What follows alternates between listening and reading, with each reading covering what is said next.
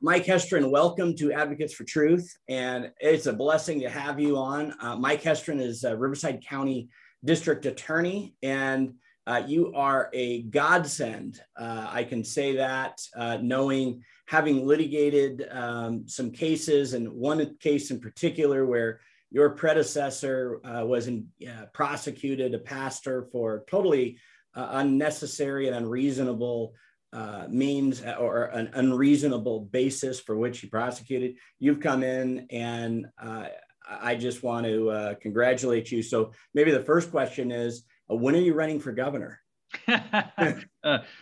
Well, you must really despise me if you wish that on me, but no, not anytime soon, Bob. I'm very happy in the job that I have, and I am running for district attorney again. Yeah, running for district attorney again in 2022. Well, I can tell you, there's many of us who would support a future run of something along those lines, or maybe the state attorney general.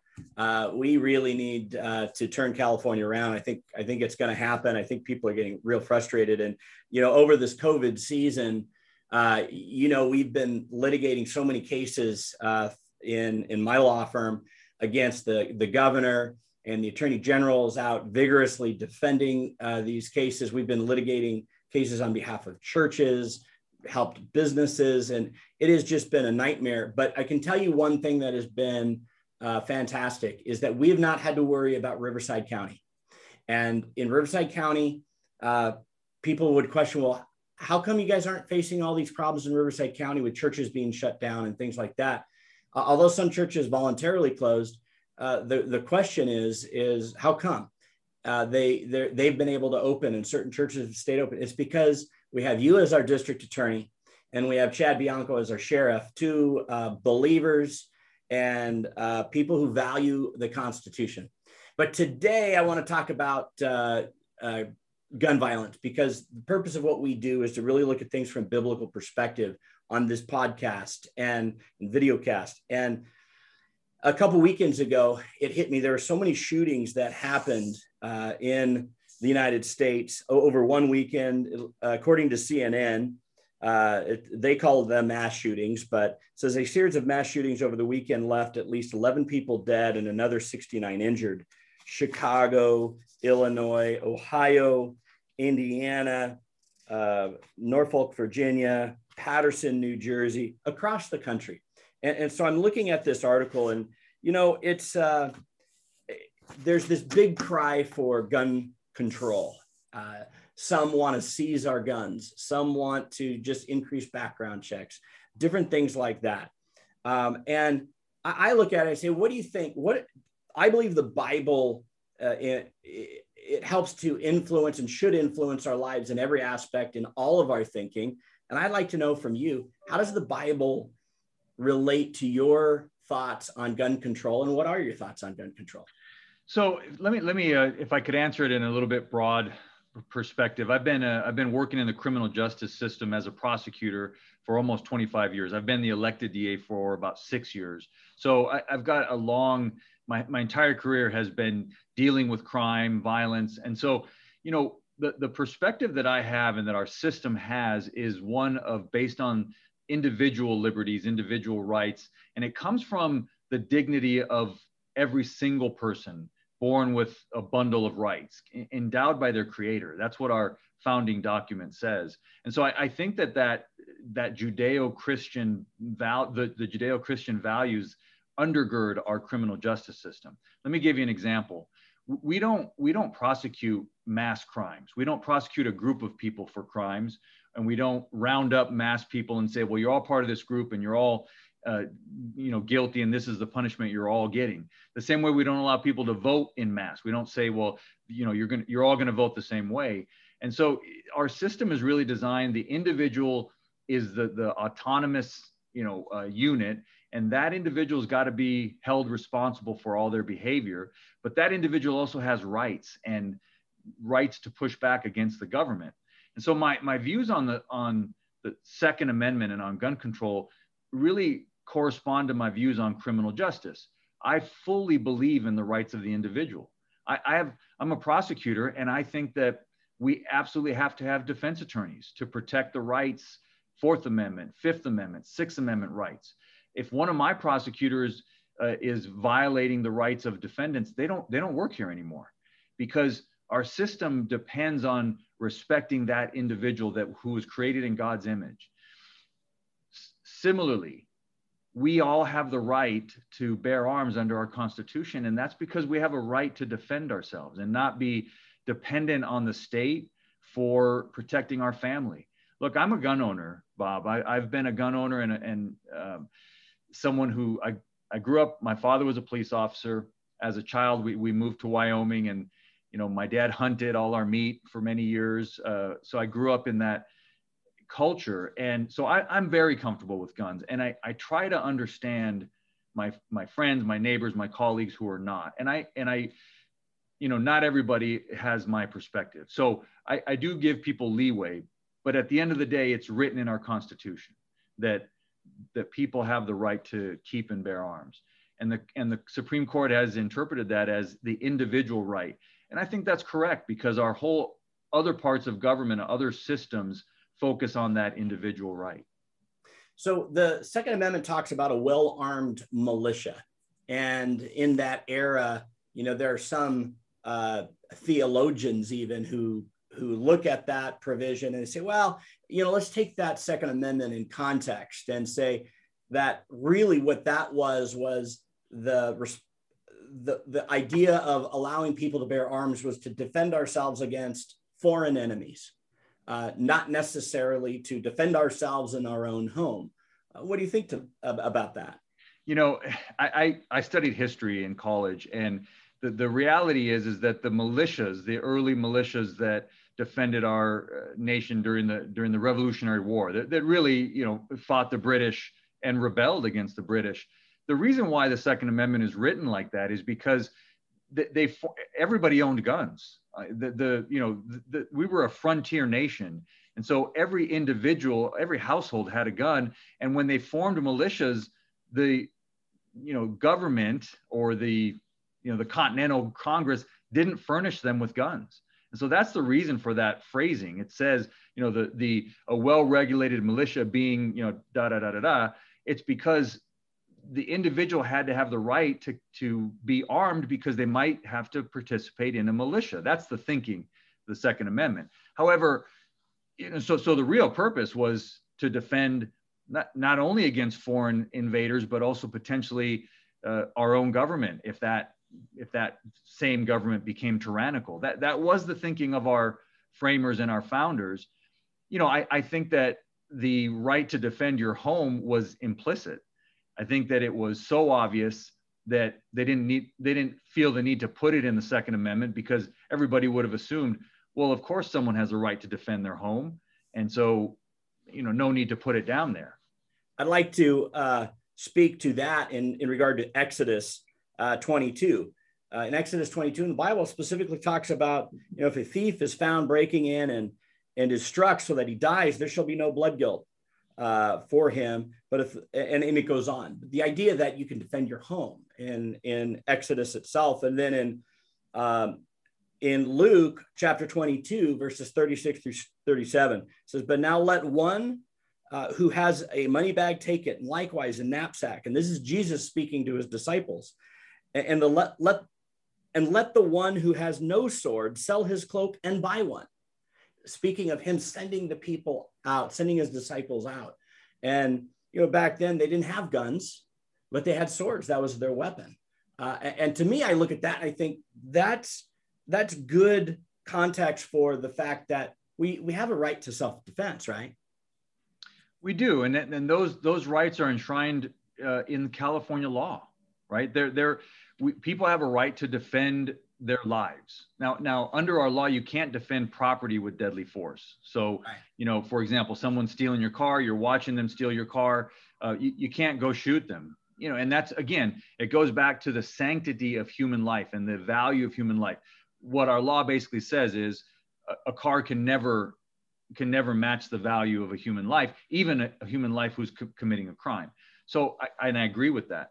So, but the law also says if you if you are being threatened, if your life is being threatened, if your family's life is being threatened, you have a right to use deadly force. And that concept is actually implied in the following verses there in Exodus chapter 22, 2-3.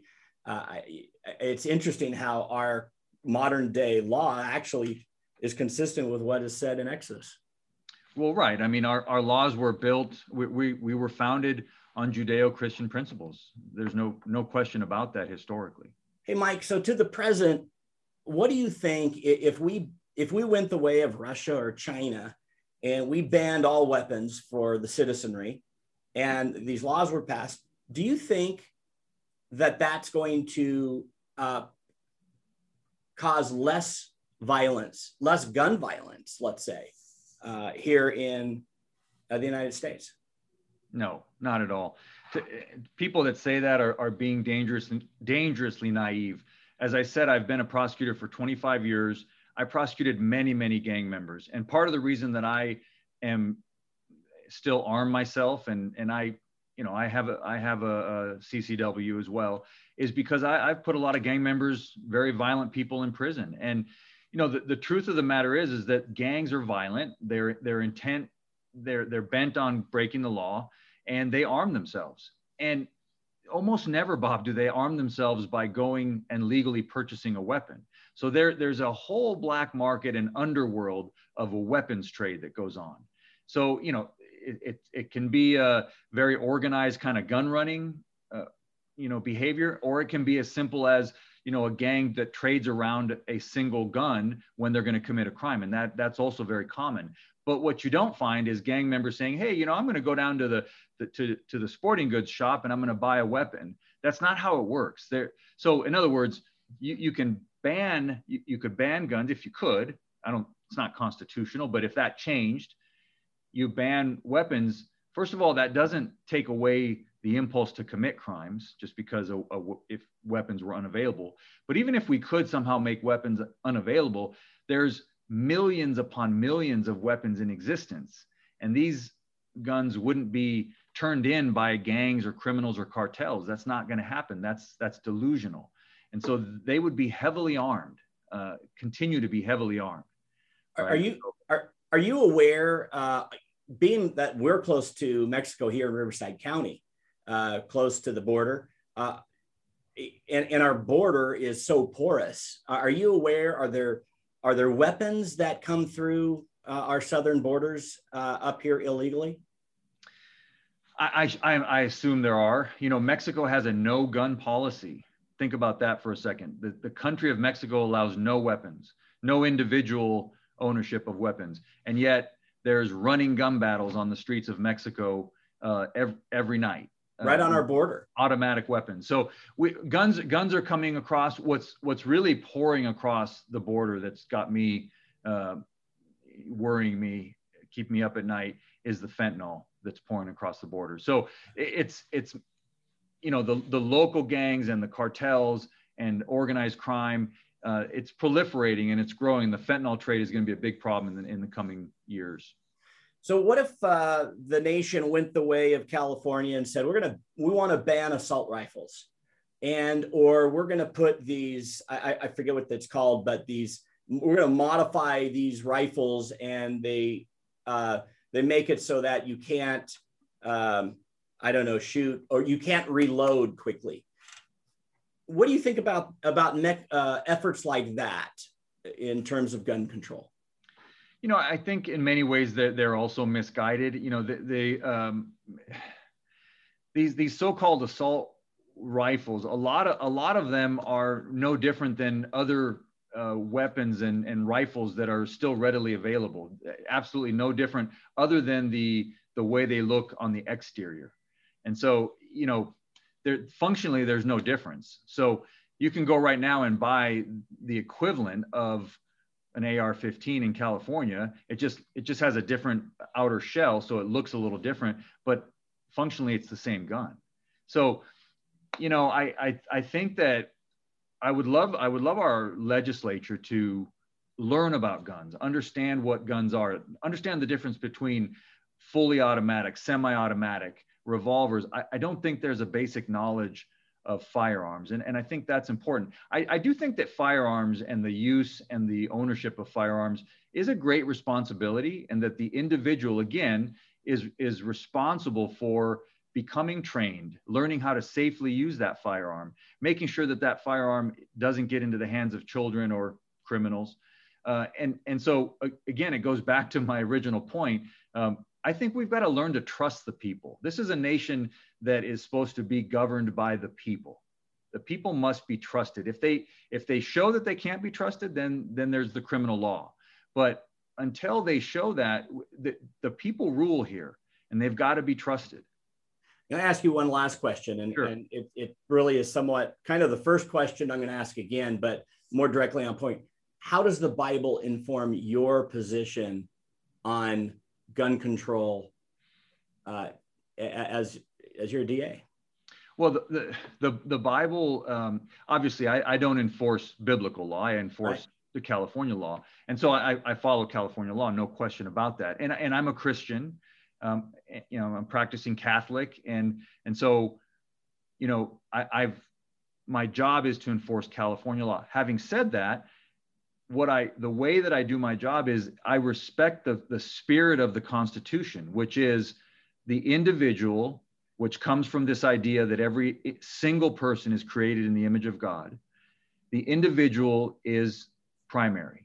And so, we don't violate the individual's rights. We make sure that people get fair trials. We make sure that when something goes wrong in a trial, in a criminal trial, we fix it. It's the individual. Nobody should spend a day more in prison than they should. And nobody who's innocent should ever be wrongfully convicted. And it happens under our system. So that is how I look at doing my job. When it comes to the Second Amendment, I see it the same exact way. Individuals have a right to bear arms in this country. That's what our Constitution says. That's the way I'll enforce the law.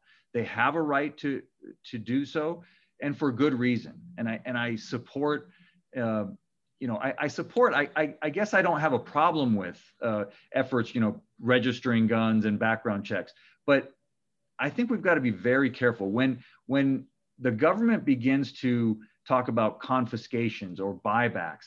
I think we're treading on very dangerous grounds, because the individuals in this country have a right to bear arms and defend themselves. And it is a right that I enjoy, and is a right that many citizens enjoy. And, I'll tell you, let's be really honest. When someone's in trouble, when there's a sound of breaking glass in the middle of the night, and in everybody's worst nightmare, you've got, your family, sound of breaking glass, or someone's trying to get into your home, of course, you're going to call 911. You're gonna hope that the police come, and they do, and they come. And the great thing about this country and our society is they come with no questions asked. They don't say, how rich are you? They don't say, did you donate to the local, the mayor's race? They don't ask what your race is. They don't ask what your gender is. They come ready to help. But they can't stop everything, and they can't get there immediately. And so we have the right to defend ourselves and our lives and our loved ones. And that's a beautiful thing. Well, I appreciate those great words. And I think one scripture verse comes to mind that I think you fulfill very well. And it says, what's the Lord require of you? In Micah 6:8, what does the Lord require of you? What's God require of you? But to love mercy, and to do justly, and to walk humbly with our God. And I appreciate you. I thank you for what you do. And thanks for taking the time to be with us and share your thoughts. Thank you, Bob. I appreciate being here with you. Yeah. All right. Well, we'll see you again sometime soon, I hope. All right. Have a good day. All right. God bless you. Thanks for everything. God bless you. Bye-bye.